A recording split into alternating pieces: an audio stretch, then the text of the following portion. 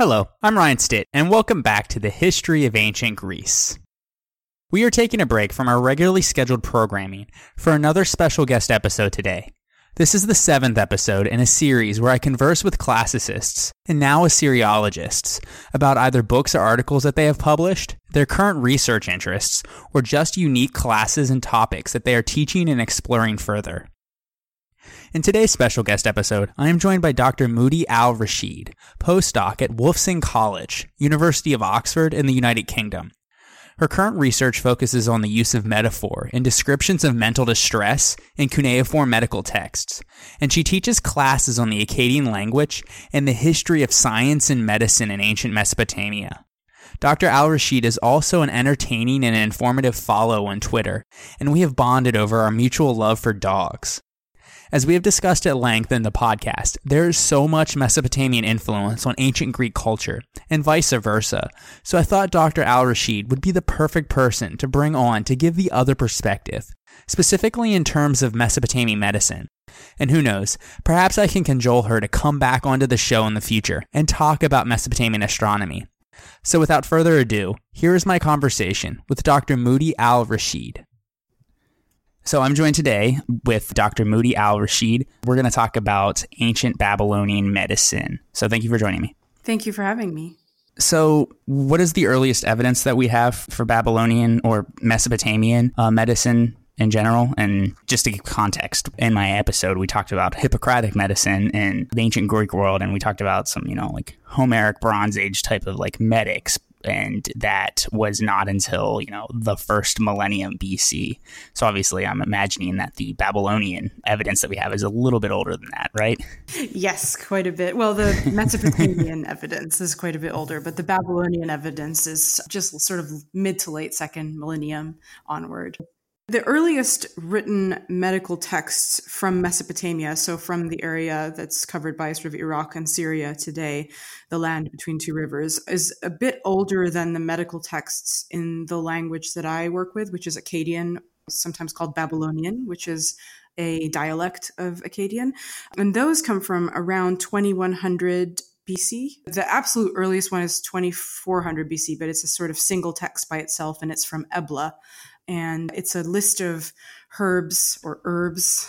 Everyone corrects my pronunciation of this word in different countries for various ailments. So there's one that's called snake plant. I can't remember what it's for, but there's another that's an herb for a liver problem with your liver that may lead to jaundice. So that might have been the symptom that was treated, the visible symptoms of that. And then fast forward a couple hundred years, in 2100 to 2000 BC, we have a handful of medical texts that are very similar. They give treatments rather than long sort of symptom descriptions. And these are all in Sumerian, the ones from 2100 to 2000 BC. And then fast forward even more to about the middle to late second millennium. And that's when you start to have the material that we would call Babylonian medicine making an appearance, or at least that's what we have that survives. So quite early. So with the Mesopotamians or Babylonians, Akkadians, did they feel like their medical knowledge came from the spiritual realm? Like how the ancient Greeks, they have Asclepius, the healer, and Apollo, and that factored in. Were there any sort of medical deities that they felt like they got their knowledge from in the ancient Mesopotamian tradition? Yeah, sort of all scholarly knowledge was the domain of a certain sort of restricted number of gods. Ea, I believe, was the one that's responsible for a lot of the medical material that we have. He's sort of the author, the ultimate author. Marduk is another. So there is an ultimate kind of divine source of knowledge. But at the same time, in ancient Mesopotamia in general, and I use this kind of as a blanket term to refer to Sumerian, Akkadian, Babylonian, and Assyrian civilizations, there was a kind of overlap, let's say, between the natural and supernatural realms, in which it kind of made sense for knowledge to come from those places and for medical experiences to be explained with respect to supernatural forces. I mean, we call them supernatural, but to an average Mesopotamian, they would have been part of the natural world, if that makes sense. That distinction isn't really there just generally for all aspects of life, whether it's wars being caused to, a snake bite. Everything has some sort of root in these powers that exist alongside the stuff that you can see. So would you call them healers or doctors, or what would be the word and what would they be translated as in the text? And are they like from the priestly class, or is this a separate entirely class that would have practiced medicine? So that's actually a difficult to answer question, even for Assyriologists. I would call them sort of doctors or physicians, but there are three people involved in the kind of medical process. And those terms are, the translation of them is still something that gets debated and articles get written about. I'll say them in sort of Akkadian first. Again, we're talking about the sort of later period texts that I work on. And then I'll give how we understand them, let's say, whether the translations are good or not. The first would be the Asu, ASU with a little hat on it, the circumflex, the chapeau, as I call it to my students. And that's traditionally in kind of Assyriological scholarship translated as the physician. And the reason for that is that the Asu is typically responsible for the medical materials involved in the healing process. So the herbs, the plants, the minerals, the different kinds of stones you need, and the administration of the kind of physical medical treatment. So like bandages and mixing stuff with beer for people to drink so that they feel better.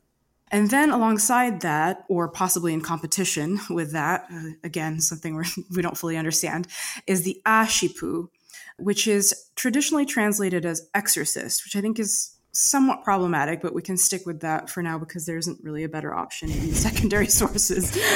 And that professional was responsible for the supernatural cause. So again, that wouldn't have had the same distinction that we make today. So in all kind of medical experiences, there are two sort of layers of cause. One is the immediate cause, let's say a snake bite. And then the other is the thing you might have done to cause the god to get angry with you that would cause the snake to bite you, that sort of thing. So the Ashipu is responsible with identifying the supernatural being behind all the other natural causes and addressing that in the form of incantations or other rituals that are prescribed alongside the sort of medical stuff. So again, these are all distinctions that we make that I don't think would have been as, I know it wouldn't have been as black and white in the ancient world. And then finally, you have a Baru, the seer. That's a little bit more straightforward to translate, the diviner, who can be called in to read signs that are unrelated to the medical experience. So instead of interpreting symptoms on the body, he is looking at birds flying overhead or stuff going on in the sky to try to figure out if the person's going to get better or not. So that's part of another kind of the culture of divination that goes along with a lot of decision making in general and interpretation of just human experiences. So it's a pretty complex system they had. So these men, and I'm guessing they were men, were there women doctors in ancient Mesopotamia as well that we know of? I'm just guessing because it's the ancient world. Yeah, there were. Yeah. There were? Okay. Then I was completely wrong. No. Well, I mean, you're not completely wrong because the majority of the texts that we have were written by men and involve kind of male medical professionals. I haven't actually read the primary sources, but there were female physicians, at least in Mari. That would be the Old Babylonian period, around 2000 to 1800 BC, so a little bit earlier than the texts that I work on. And then we also have evidence of midwives. Yeah, so they would have been involved in sort of female reproductive health, childbirth, miscarriage, that sort of thing, just as they are today. So the various different types of medical professionals that you described earlier before I erroneously called them all men, where would they have been found? Would they have been located near, say, like the kings in the capital cities, or were these people that were just found in all major towns and villages and cities throughout the ancient Mesopotamian world? So that's another good question that's difficult to answer. I mean, we know, for example, for the Neo-Assyrian period, so we're talking sort of 900 to 600 BC roughly, that physicians formed part of the royal court and kings could very easily access them to get medical help for whatever it was that they were experiencing. It's kind of less clear for other periods exactly how that medical encounter or where that medical encounter took place. There is a medical diagnostic series that in the ancient world was called Sa-Gig, and we just call it the diagnostic handbook, a little easier. And the first kind of chapter of that, every single entry begins with, when the Ashipu is on his way to the sick man's house. So, evidence like that may suggest that doctors made house calls rather than there being kind of a centralized place that they worked from. I think Herodotus actually wrote in his histories that when he went to Babylon, the way that the medical encounter took place was that a sick person would just sort of park themselves on a sidewalk, being ill and displaying a variety of symptoms, hoping that someone who walked by who recognized those symptoms and may have experienced them before could then diagnose the sick person and tell them what to do. So that's definitely not what happened. Herodotus is wrong. No. Shock, gasp. So we do know that there was a kind of a highly developed way of doing things. It just hasn't been fully reconstructed yet for all periods. And again, just as the nature of written sources, for medicine anyway, a lot of them are part of a kind of scholarly milieu. So they, omit the experiences of the average person. And you don't really have things like case studies written down. You have letters occasionally explaining medical problems, but again, those are usually in a royal context. So a whole host of experiences are missing from our evidence, but there's still so much material to work from, even if it doesn't give a complete picture. I mean, that's kind of how it is on the Greek side of things, too. We have a lot of evidence, but a lot of the stuff is just abnormal descriptions. Then, like if you had an everyday ailment and that you need to get taken care of. And especially for like the women's side of things, like when they're describing things wrong with women, if they were like something completely wrong that was out of the ordinary. Yeah, you're not going to get that sort of detail about the everyday sort of problems that someone might come across. Following up with what I asked earlier, was there any like medical schools or where people got trained, or was it apprenticeships? Like, how did one become a medical professional at that time in that part of the world? I don't really know how to answer that. I can sort of answer that up to a point, if that makes sense. But in terms of like actual specialization, I think that's a little harder to reconstruct, or at least I haven't come across the kind of sources that would tell you about that. But typically in sort of ancient Babylonia and Assyria, kind of by extension, even though we have less evidence for it, a person would kind of learn the scribal arts before they did anything else. And I'm using scribal arts, as a kind of really general, just how to write and read, basically. So you'd have a kind of general education, and just like we have today, up to a certain age, and then you kind of specialize from there. And I don't actually know how that specialization took place. It doesn't mean that we all don't know it. It just means that I don't quite know how that happened. Similarly for astronomers, we have a little bit of a picture from certain periods. So for example, in the later periods, we know that a lot of astronomical knowledge or knowledge about astronomy was passed down within families. So you have private homes with documents detailing astronomical observations that are, sort of 7 generations of a particular family writing these things down and passing that knowledge on. So your dad was an exorcist, so you're now going to be an exorcist, that sort of thing. Exactly. Yeah, that sort of thing. Such a great word, isn't it?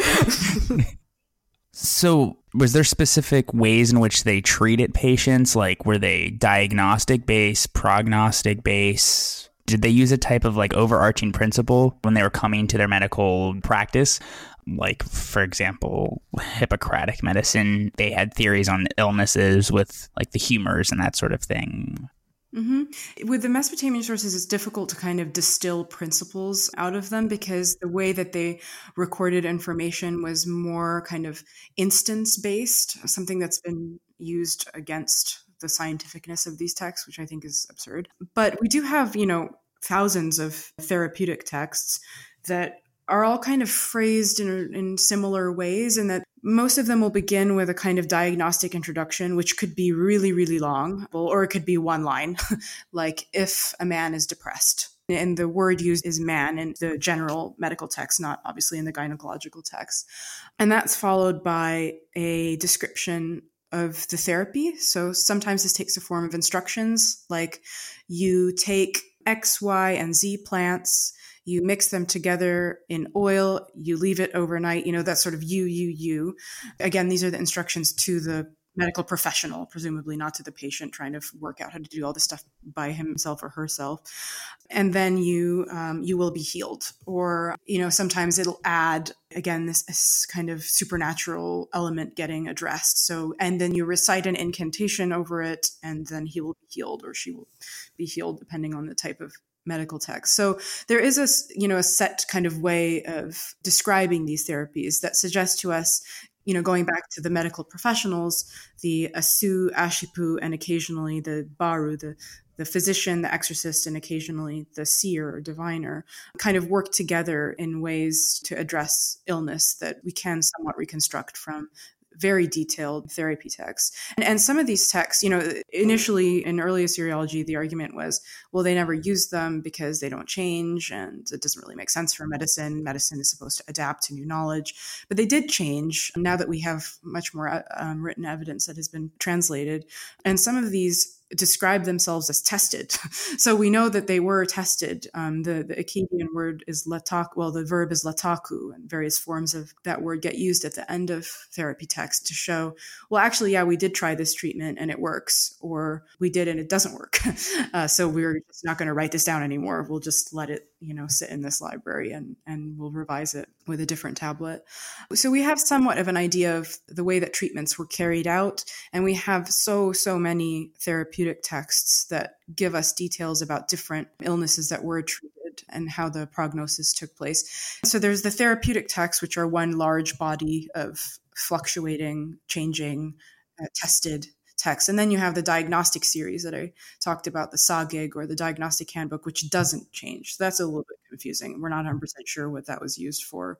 I think I've encountered one excerpt from it in a physician's letter, but how it got referred to and what part of the medical process it was, came into contact with is not 100% clear to us.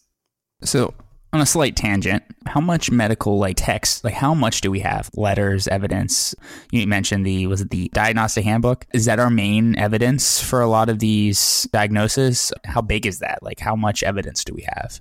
So a lot, actually. Yeah. I mean, when I tell people I study medicine in ancient Assyria and Babylonia, they're always like, oh, so you have one or two texts? And I'm like, we have tens of thousands of texts that are both medical and non-medical from which you can, glean information about medical traditions. So they wrote everything down. They wrote so much down, yeah. And again, a distinction has to be made between the kind of scholarly material, so the actual medical texts that record symptoms, diagnoses, treatments, etc., and then the kind of everyday documents, so the letters in which people are describing their symptoms or talking about physicians. So there's a wonderful group of letters that discuss a physician called Rabbah Shah Marduk, who's a Middle Babylonian physician that was kind of transferred to the Hittite court, and kind of tracing his career over the course of, I think, 11 years that he spent in the Hittite Empire.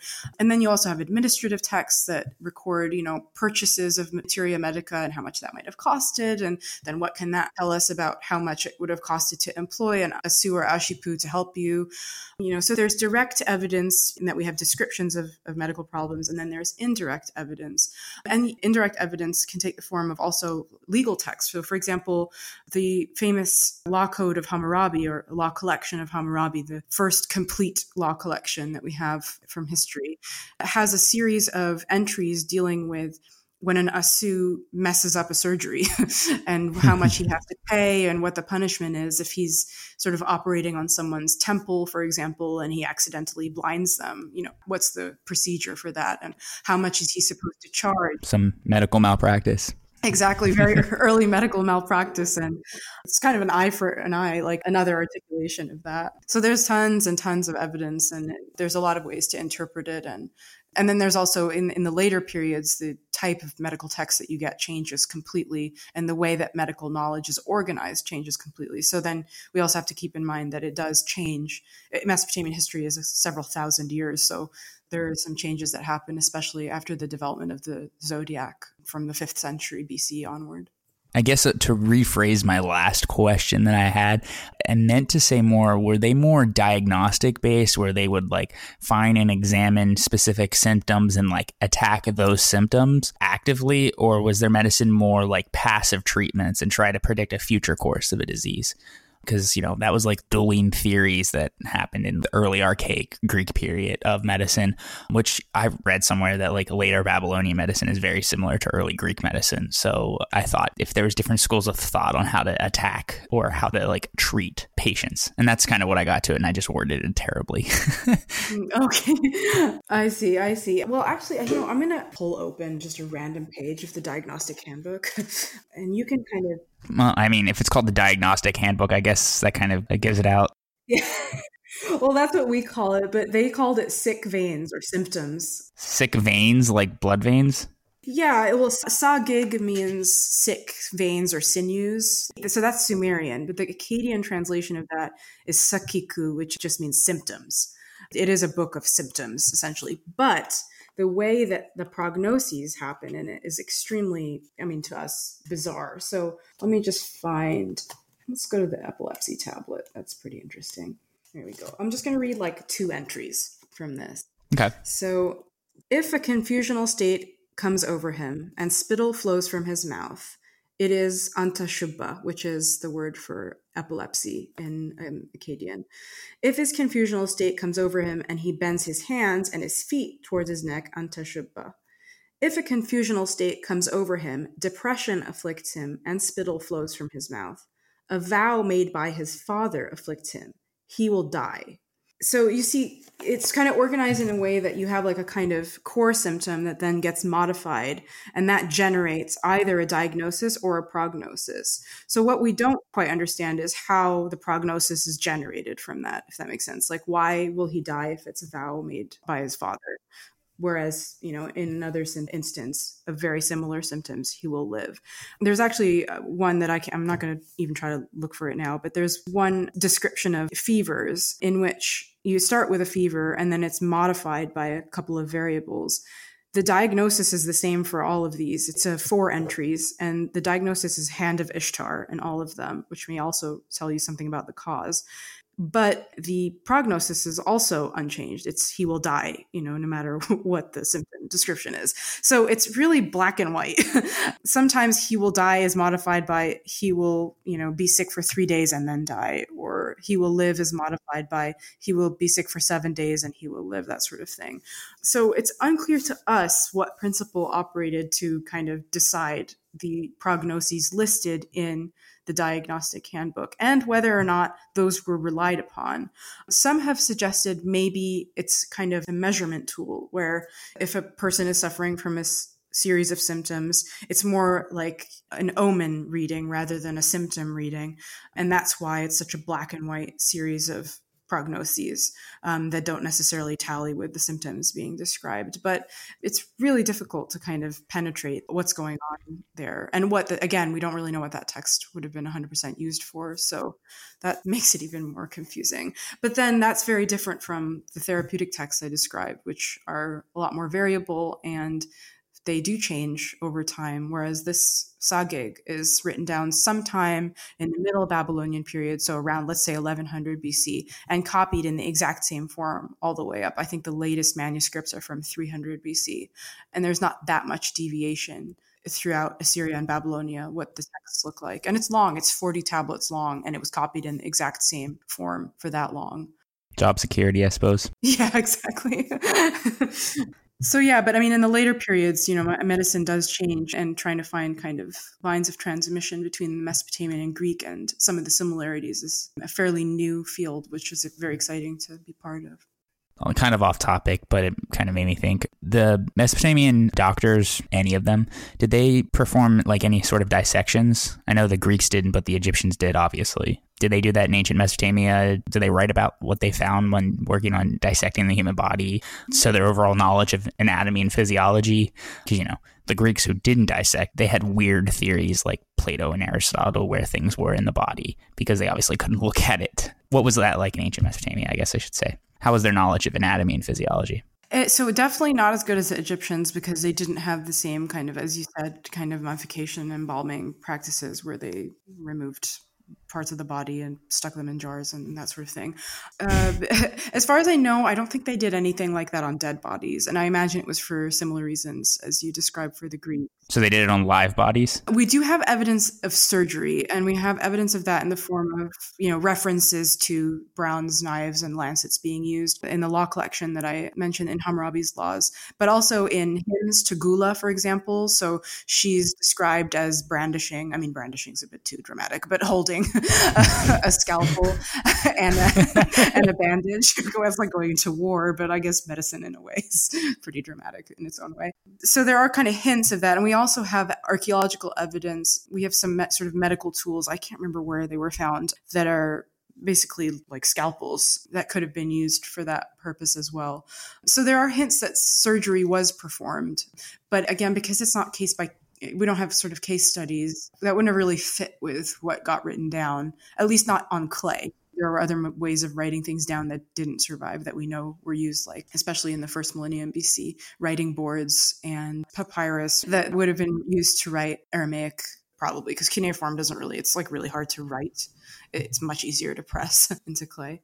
So yeah, we do have some evidence that surgery was performed, but nothing like to the extent of what the Egyptians did on their dead, and certainly not on their dead. We also, I mean, the suggestion has been made that they, by analogy to animals, they sort of knew where things were and what things were. Because we do have names for internal organs like, lungs and kidneys and the liver, and that those make their way into medical descriptions quite often. And even the brain, and there's even some evidence that even if they didn't necessarily locate the seat of cognition and feeling in the brain, they did recognize the head injuries led to problems with cognition. And there's a kind of a lexical list of body parts that starts with the skull, where there's a word that roughly translates to soft skull. And the argument is, so they knew there was a brain in there. So there was knowledge of internal anatomy. It wasn't sort of completely guesswork, but it was probably by analogy and maybe also from surgery on live people. So speaking of brandishing a weapon,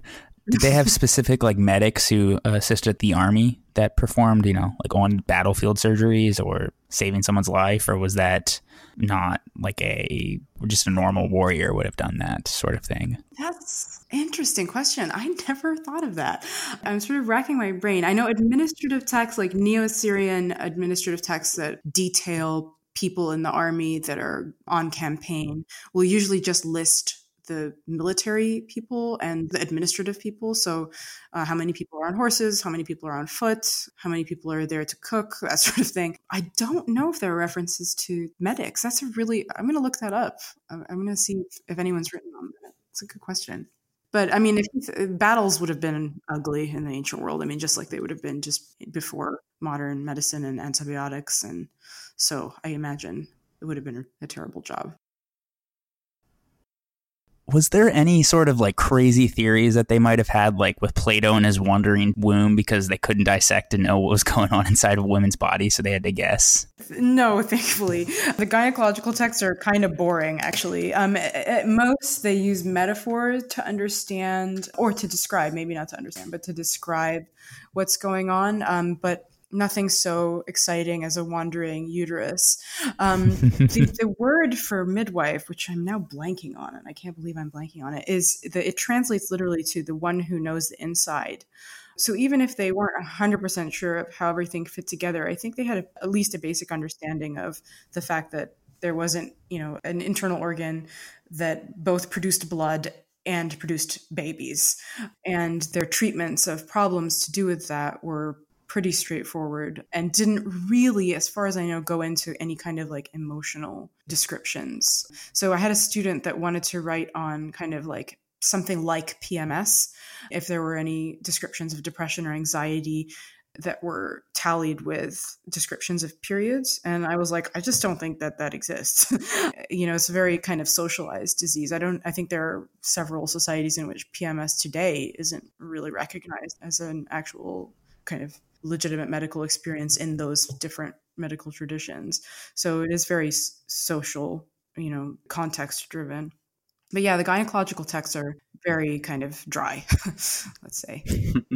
You were talking about depression, anxiety. Did the ancient Mesopotamian diagnostic texts talk specifically about depression, anxiety much? Was there anything kind of like, the rage now is to like look back with Sophocles' Ajax as PTSD and looking at it through that lens? Is that discussed a lot in those texts? Not just PTSD, but depression, anxiety, mental distress, that sort of stuff. Yeah, I mean, definitely. I think the danger or the thing that we as kind of modern scholars need to be careful of is not projecting back our modern conceptions of those problems onto the past. So rather than saying something like this person might have had PTSD, which is a really specific disease concept that is very much informed by the social context that is produced, both the people that suffer from it and the understanding of the experiences that go along with it. So rather than having something that specific that is tied to a social context, you can say something about the symptoms that might form part of a disease like PTSD or major depressive disorder or generalized anxiety disorder. So using the symptoms as your kind of common denominator of human experience and trying to see if those might have been described. And they certainly are. So there are a couple of different words, nouns and verbs used to describe a depressed state. Let's just call it that to be as general as possible. And some of them, involve metaphor like being darkened, like gloomy, dark countenance, that sort of thing. Not in terms of skin color, but just again, metaphorically understood. It's interestingly the same word used to describe eclipses. And then you also have several words that may kind of be understood as an anxious state. One of them, for example, that I'm working on is the literal translation is breaking of the heart. So let's just call it heartbreak. And the word for heart used is libu, which actually has a pretty wide semantic range. It can mean stomach, it can mean insides, it can mean heart, it can mean mind, understood as the thing that you think with rather than the brain. So you think with their stomach? That's absolutely right. And they felt, with their stomach or even their liver. Sometimes the liver gets angry and stuff like that. When I was in my early 20s, I thought with my liver, so. Yeah, I think a lot of us did. Sorry, I didn't mean to interrupt. No, not at all. I mean, I love finding kind of even sort of surface similarities like that in the language we use to describe these kinds of things. So they definitely did describe those kinds of problems, usually incorporated in a larger kind of symptomatology. So alongside other things like sleeplessness and stomach aches and paralysis in terms of sort of weak limbs, that sort of thing. So there was a kind of mixing of physical and mental that in a way makes sense if you don't follow the kind of dualism that we have in Western biomedicine. That's, I think, changing between kind of brain and body, which, I mean, the brain is part of the body. So there are all sorts of physical symptoms that you get when you feel emotional distress. So those definitely get described, but again, just not equivalent to our modern disease concepts that we use to understand those symptoms and to group them together in specific ways. Is there a whole lot of evidence that they're aware of specific mental diseases, not just, like depressed states, but like, for example, you used Herodotus. Herodotus describes several stories of like mad kings going crazy. Did they have this idea of like major psychological disturbances, and how did they describe them or explain them? Were they, something given by the gods? Like, how did they explain those sort of things? Or did they not explain them? Oh, yeah. Interesting. Yeah. I mean, there were definitely descriptions of what we might kind of understand as psychotic episodes, or maybe that were part of larger disorders. One of the phrases to describe this is shinit temi, which the first word is changing, and the second is temu, which is mind. So a kind of alteration of mental state. So it's kind of understood as a sudden change, like a snap or something like that. That could also be chronic, doesn't have to just be something that comes on suddenly. It can be something that someone continually suffers from. But there are also, outside of the medical corpus, you do have descriptions of enemies, especially in Neo-Assyrian kind of annals and royal inscriptions, going mad in sort of, I don't know if it's fear or distress at losing. They always lose, the Neo-Assyrian kings always win. So, and the word for that is machutish, from machu, which means frenzy or frenzied. So there is language for describing not just emotional distress, but, sort of like actual, problems with the way you're thinking or behavior that is so extreme that it gets described as kind of a madness. But again, sort of medical traditions are constrained by the kind of tools of observation at their disposal, as well as their just general understanding of the human body and its place in the world. So the way those would have been described would have relied on external cues rather than saying something's wrong with a person's brain, the way we would with our understanding of neurology. That is also one of those things that's changing so quickly. How did they believe that they could cure these specific instances, or did they not think that they could cure them? Like, oh, earlier you said, oh, they're just going to die. Yeah, I mean, that's the funny thing with that diagnostic series that we're kind of not sure how it operated, is that it is either how he will live or he will die, and it is always he outside of the gynecological sections. But there is this whole, again, this therapeutic corpus that is geared toward making sure that didn't happen. And when it came to addressing emotional or mental symptoms, so one of the things I reviewed in my thesis that I'm turning into a book is that the reason mental states were so often grouped with physical ones is because it's so much easier to treat like a stomach ache or paralysis than sadness. While I haven't encountered a treatment for the terms I relayed earlier that describe madness, there are efforts to treat emotional issues. And anxiety seems to be something that does crop up quite a lot. I mean, I think that just like any of us today get anxious about anything from paying bills to family issues to just a general, like, I have no idea why I'm anxious. I'm just anxious today. I think that was a problem back then too. And they did try to address it, usually with herbs and again, complemented by magical, that's oversimplification, but magical practices like rituals and incantations addressing the ultimate cause of, would have been perceived as the ultimate cause, like a particular deity or a ghost. So it's like herbs and incantations, not just like go buy a puppy. I'm just kidding. Exactly. Although they did have puppies, but it was based on the repertoire of available remedies in general, which were the medical materials and complementing each other, the magical stuff as well. So not just with mental diseases that they may have noticed, but physical diseases as well.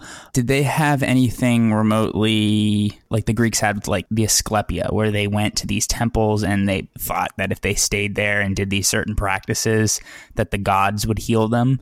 Was that something they believed in as well? So they definitely did have temples for healing goddesses, and I actually forgot to mention who these goddesses are. The kind of main one that there are a couple in these kind of earlier periods. So let's say, to oversimplify it, it's 2000 to 1000 BC, because I don't actually remember the dates during which these syncretizations happen. So there are a couple different ones floating around in Babylonia, and they all eventually kind of get syncretized or lumped together into one deity, Gula, Gula, who becomes then the healing goddess that is addressed in medical incantations occasionally, as well as having hymns to her specifically. And she's the one that brandishes the scalpel and the bandage in her hymns, as well as in visual depictions of her. So like cylinder seals will show her carrying a scalpel. And you mentioned puppies. Her attribute animal was a dog. Oh, very nice. Yeah, isn't that lovely? She's often depicted, she's usually depicted with a dog sitting at her feet or slightly in front of her. And we don't know why that is. But there was a very famous temple to her, I think it's in Nippur, where there was also a temple to the dog. So whether or not people actually went to these places to experience the kind of healing that would have happened in an Asclepian temple, I'm not 100% sure, but we do know that there were temples to healing goddesses and that they were kind of addressed in incantations just generally, even if they weren't seen as responsible for the treatment was being sought for. But yeah, I love Gula and her dog, my favorites. For the listeners, I only mentioned the dog for two reasons, because every time I'm sad, I just play with my dog, and you have lots of dogs. So you said the time frame we're looking at here is roughly, 2000 to 1000 BC for the most part? That's where most of the evidence is? So like 2400 is absolute earliest, but let's say around 2000 BC to, the end of cuneiform culture. But the kind of Babylonian medical texts, the way we started with, they really only start around, let's say 1400 BC, and they go on until the end again of cuneiform culture. So like 100 AD basically, but they change quite a lot after the development of the zodiac, and just different ways of thinking about natural phenomena seem to crop up in scholarly texts more generally. Do you want to talk about the development of the zodiac and how that influenced it? And for listeners that may not know what the zodiac is? Yeah, sure. I love talking about the zodiac. Other than it tells them their horoscope. Yeah, yeah, which they did do in the ancient world too. That starts in Babylonia, birth astrology. So around 500 BC, astronomers started to use a different way of kind of dividing the sky up in order to describe what was going on in the different parts of it. So the development of the zodiac is essentially a development of a way of organizing information. Instead of just looking at the night sky and describing annual or recurring phenomena like the movement of planets or appearance of certain like eclipses, certain regularly occurring phenomena, instead of just describing those with respect to a series of, I think it was like 28 constellations that they were using, they divided the sky up into 12 equal parts of 30 degrees. And this was actually, interestingly, like a reflection of another thing that they used to schematize, which was time.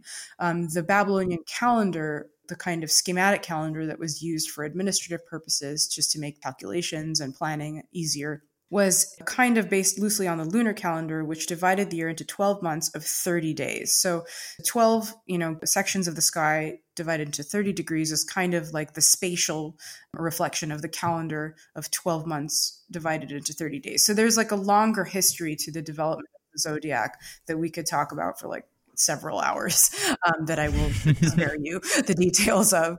But what the zodiac did was provide a new way of organizing information above that could then also be tallied to things going on below. So, in my field, in medicine, we start to see in the last half of the first millennium BC something, I think it can be called astrological medicine, or I don't know how to say this word, another word I've never actually said out loud before. Melothesia, Melothesia, for anyone who wants to look it up and tell me how to actually pronounce it, which is essentially the use of the zodiac to interpret symptoms or to make decisions about treatment, whether it's the timing of treatment or the kind of certain parts of the zodiac being connected to certain parts of the body to help explain those symptoms and then make a kind of treatment plan accordingly. And then the zodiac, of course, was famously used eventually for things like birth astrology as well. So another thing that it helped organize was people's, lives. And predictions could be made about a person's life based on the positioning of astronomical phenomena on the night they were born. And these texts were always written retrospectively, as in they were written after, like a couple days or weeks after the person was born. And the information used to make these texts, to compose the birth astrology texts, came from another series of astronomical texts called astronomical diaries, which were just very detailed observations of what was going on in the sky, a tradition that starts around 750 BC and continues really up to the end of cuneiform culture. So the zodiac is sort of like a revolution in thought in a way. And that's one of the ways that medicine gets kind of reorganized alongside existing ways of understanding therapy in general. But also, I think perhaps as a precursor to the humors, this is a fairly new argument that I'm less familiar with, but I will say it anyway because it's interesting. Later medical texts, and there's one I'm thinking of in particular, organize diseases as coming out of certain parts of the body. And there are 4 parts of the body that they come out of. One of them, interestingly, is the libu, the heart, a word that can be translated as heart, but it includes things like epilepsy and hand of God, which we don't quite understand. So there was a new way, again, of organizing types of diseases into kind of parts of the body that they originated from that may perhaps be a precursor to it's 4 humors, right, in Greek medicine.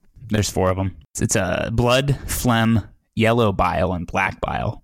So the zodiac, it really kind of changed the way a lot of scholarship was done in ancient Mesopotamia. And I think that later period is the most interesting to me. And I'm less familiar with it, and I'd like to be more familiar with it. I teach a lot about the astronomy in that period, but less about medicine, weirdly. Do you teach Egyptian medicine as well? Is it there similarities? So embarrassingly, I don't know anything about Egyptian medicine. Like, it's one of those things where anytime someone asks me, I'm like, I really should know. And, I'm like, to-do list, read at least a little bit about it. But I just never get around to it. But it's so bad. I really need to, at some point, and I'm never going to, but I should read a little bit more about that. All I know about Egyptian medicine is everything I learned on Assassin's Creed Origins. Which is probably accurate. I'm guessing they asked an Egyptologist. Yeah, they worked with a lot of, they go you on their discovery tours. Also, I know what Herodotus says, which may not be right. So to be taken with many grains of salt. I know there was some influence on the Greek stuff, especially in their the pharmaceutical drugs that they tended to use in early Greek medicine. They got a lot of that off of what the Egyptians were using. Maybe what the Babylonians and Mesopotamians were using. I don't know. But I specifically read Egyptians. Interesting. I mean, I think that there's been recent research done on like actual lines of transmission between Babylonian and Greek medicine, which, I mean, how can there not have been? Literally the last kind of 500 years of cuneiform culture, we had the Achaemenids and then the Greeks and then the Parthians. So there's just no way the Greeks didn't take some of that knowledge back. It's just a question of finding the actual written sources for it. But we do have there's a papyrus from Oxyrhynchus that gives the Saros, I think it's the Saros cycle in Babylonian and translates it into Greek. So we do have some bits and pieces of evidence of transmission from, Babylonian astronomy into Greek astronomy. And then, Greek astronomers refer to the Oricaians, I think they're called the Oricians, and to specific ones like Kidinu, who, when he died, there was a big hubbub written about it, and how, no one was more learned in astronomy than the Oricians and the Babylonians and the Chaldeans. So, there's good evidence that there was, shared learning. I just don't think there's been enough done on the medical side of it yet, but it's being done. There's so many new projects, even though there are 9 of us that work on it. We're doing a lot for such a small group of people who thankfully work really well together. So you know everybody in your field that covers Mesopotamian medicine then? The other 8 of you? Yeah, I do. And they're all lovely. It's such a joy to collaborate. And everyone's so helpful, it's just so different from the previous generation where you can just email someone and they'll literally send you their unpublished work, trusting that you're not gonna, which, no one would. But I've used other people's work in my teaching. I always credit them. But everyone's just so generous with their materials. It's good to hear. It helps that there are so few of us working on this stuff. Yeah, if there was 90, that probably won't be the case with everybody. Exactly. There would be some egos or, difficult people involved. So I only asked if you know some Egyptian stuff just because then when we got to talking about Herodotus, the one thing I do remember, right off the top of my head, Herodotus talking about Egyptian doctors, he said, and I'm not sure if he's correct, but he said that they were specialists. So there was eye doctors, there were head doctors, there were dentists. Was there specialists in ancient Mesopotamian medicine? When you get into, say, the first millennium BC, did you start seeing, doctors who only focused on the eyes as well? I think this was the trend later in the Persian Empire, I believe. There were specialists. If I remember correctly, when Darius broke his foot, he had to call in a specific foot doctor from, the Near East somewhere. So I didn't know if that was just, bad way of phrasing it, or if they were actually specialists later, or if that was something that was from the beginning. That's interesting. So terminologically, I don't think we have specialists, but in the way that therapeutic texts and series, so groups of texts, are organized, there are many of them that are organized as eye diseases. So these are 6 tablets that deal with eye diseases, or these are 5 tablets that deal with, urinary tract diseases, or these are a corpus of gynecological texts. So there is kind of specialism in the way that texts were organized, let's say. You wouldn't really have a gynecological text and a text for headaches and a therapy for headaches in one tablet, for example. There was a kind of understanding of separating subspecialties out. Unless they thought headaches were caused by the uterus. Yes, exactly. If it wandered up to the head. So there was this kind of idea of organizing stuff, organizing information about medical problems according to the body part or the, general type of medicine, which may have translated, in practice to medical professionals, but that doesn't survive, as far as I know, in the textual references to them. So you don't have sort of for a foot doctor referenced, as far as I know. I don't know everything, so there could be a reference to that somewhere. So there's no Dr. Scholl's in ancient Mesopotamia. That's a terrible joke. No, but it would be hilarious if we found someone whose name involved Scholl, who was a doctor. I'll let you know. The way you make it sound, there's still a lot of medical texts that you guys are still working on. Am I reading that right? Yeah, I mean, there's still a lot to be translated. A lot of it has been, so there are kind of several layers of publication in Assyriology. The kind of first step is to go from a physical 3D tablet in a museum or somewhere that you are reading to a drawing of that tablet, which actually involves a lot of interpretation because it's not always clear what the sign that's impressed is. And then going from that to a transliteration, which a lot of that has been done, and then going from that to a translation. So there are kind of four general steps. And because of the nature of cuneiform as a multivalent writing system, in other words, each sign can have multiple values, so you can really only decide based on context.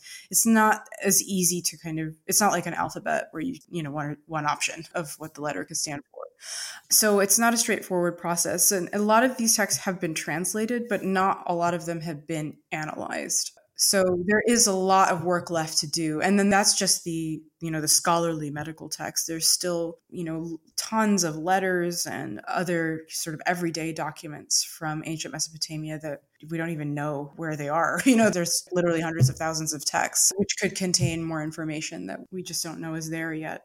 So what you're saying is that I shouldn't have tried to be a classicist. I should have tried to be an Assyriologist because there's work to do. 100% what I'm saying. And everyone should feel free to take that advice.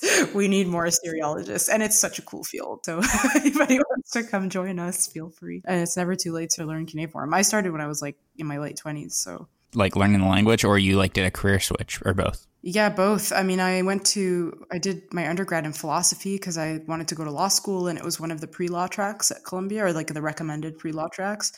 And then I worked at a law firm for a couple of years, and then I discovered cuneiform and literally changed my entire life on the basis of 3 days of cuneiform. I was, I think, 26 when that happened. So it's never too late. And that's still, I'd say, pretty young. We had one student that was in his 40s and another in her 60s. So it's never too late to learn cuneiform. That should be my slogan. Yeah. Interesting. So thank you for coming on. If the listeners want to find you on social media, or if you have a website or anything, or if you've written anything upcoming, where can they find you at? So the best place to find me is my Twitter, which is my first name. So Moudhy. That's it. That's my handle. I am currently working on a book, so I will keep people posted on that. If it actually happens. It's so hard to write a book. You said that was your thesis? Yeah, but I'm turning it into a popular book in addition to a series of academic articles because I feel like it's just interesting for people to know how old these problems are. You mentioned it earlier, but just as a refresher for the listeners, what's the book about? Yeah, the book is about emotional distress and mental symptoms, essentially. So how people understood emotional and mental distress in ancient Mesopotamia through literature and medicine. That sounds interesting. Okay, well, I'll keep everyone posted. So hopefully that'll be TBA publication date. Well, thank you again for joining me. I really had fun. Your dogs are adorable. Thank you. So yours. Bye. Bye. Thanks for having me.